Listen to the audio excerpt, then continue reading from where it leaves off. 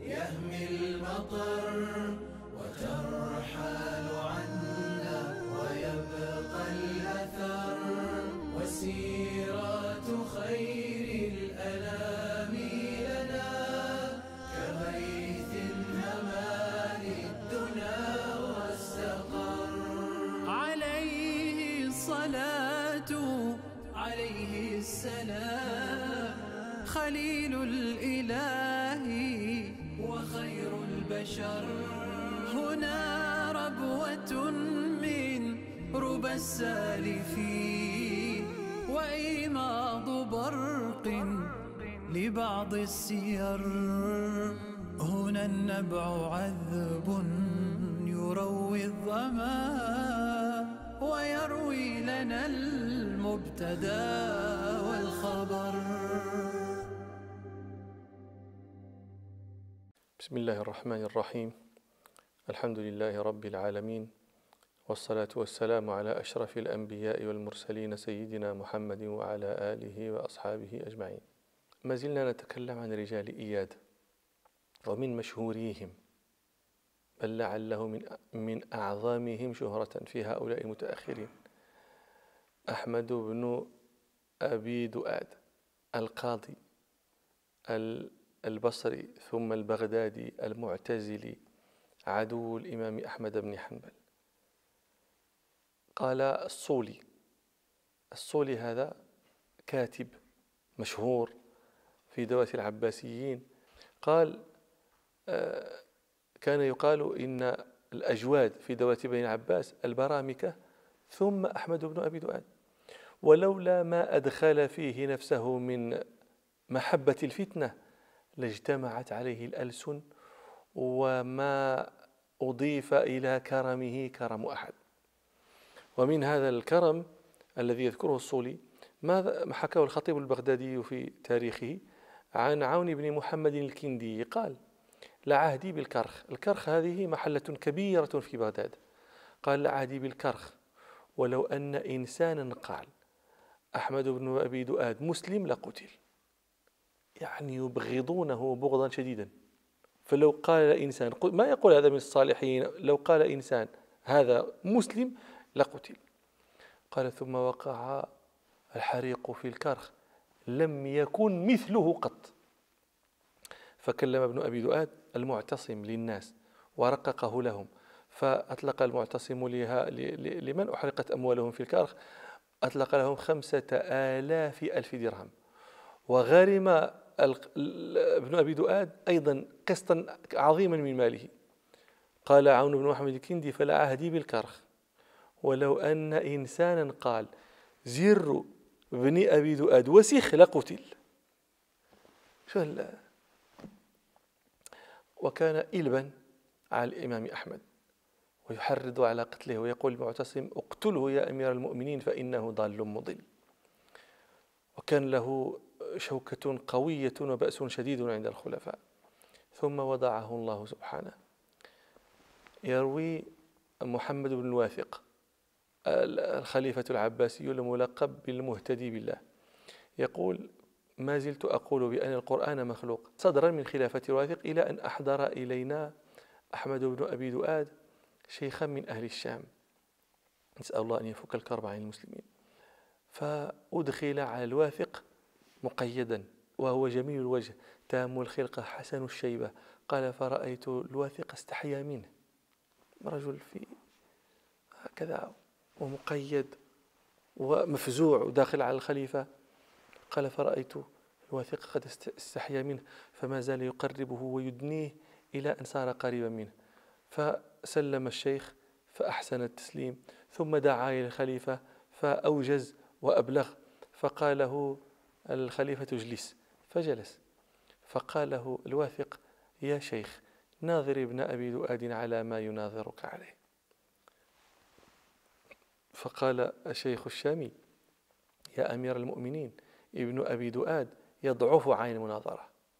فغضب الواثق وصار ما كان له في قلبه من الرقة والرحمة لذلك الشيخ صار غضبا عليه، وقال له: ابن أبي دؤاد يضعف عن مناظرتك أنت، كان يقول له اجلس يا شيخ ناظر كذا، لا صار يقول يا ابن أبي يضعف عن مناظرتك أنت. فقال الشيخ يا أمير المؤمنين هون عليك الذي بك وأذن في المناظرة. قال ما أحضرناك إلا للمناظرة. قال إن رأى أمير المؤمنين أن يحفظ علي وعليه ما نقول قال الواثق أفعل. فقال الشيخ يا أحمد أخبرني عن مقالتك هذه، أهي مقالة واجبة داخلة في عقد الدين لا يكون الدين كاملا حتى يقال فيه بمقالتك؟ قال نعم. قال أخبرني عن الله عز وجل حين بعث رسوله صلى الله عليه وسلم وأمره بأن يبلغ رسالته إلى عباده، هل ستر رسول الله صلى الله عليه وسلم شيئا مما أمر بتبليغه؟ قال لا. قال أفدعا رسول الله صلى الله عليه وسلم الناس إلى مقالتك هذه؟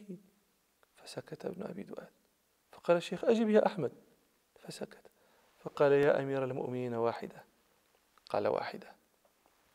قال أخبرني يا أحمد حين أنزل الله القرآن وقال فيه اليوم أكملت لكم دينكم وأتممت عليكم نعمتي ورضيت لكم الإسلام دينا، أكان الله هو الصادق في إكماله دينه أم أنت الصادق في نقصانه حتى يقال فيه بمقالتك؟ فسكت. قال أجب يا أحمد. فسكت. تكلم يا أحمد. فسكت.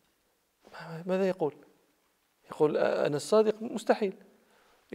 إذا قال أنا الصادق والدين ناقص حتى يقال فيه مقالتي كفر بالله، وإذا قال الله الصادق في إكماله دينه نقض مذهبه، لأنه يقول هذه المقالة واجبة في الدين لا يكون الدين كاملا حتى يقال فيه بها. فالتفت الشيخ الشامي وقال يا أمير المؤمنين اثنتان. قال اثنتان.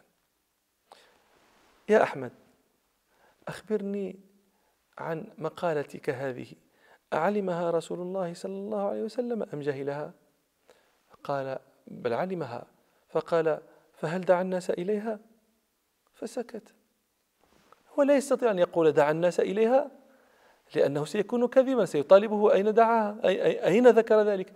وإذا قال له سكت عنها فما لك أنت لا تسكت؟ قال فسكت. أجبني يا أحمد.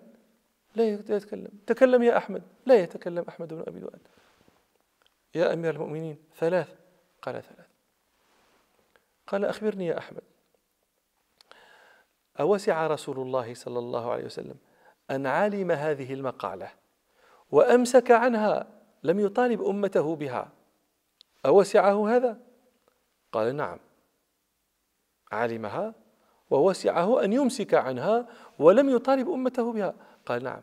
قال ووسع أبا بكر الصديق وعمر بن الخطاب وعثمان وعليا؟ قال نعم.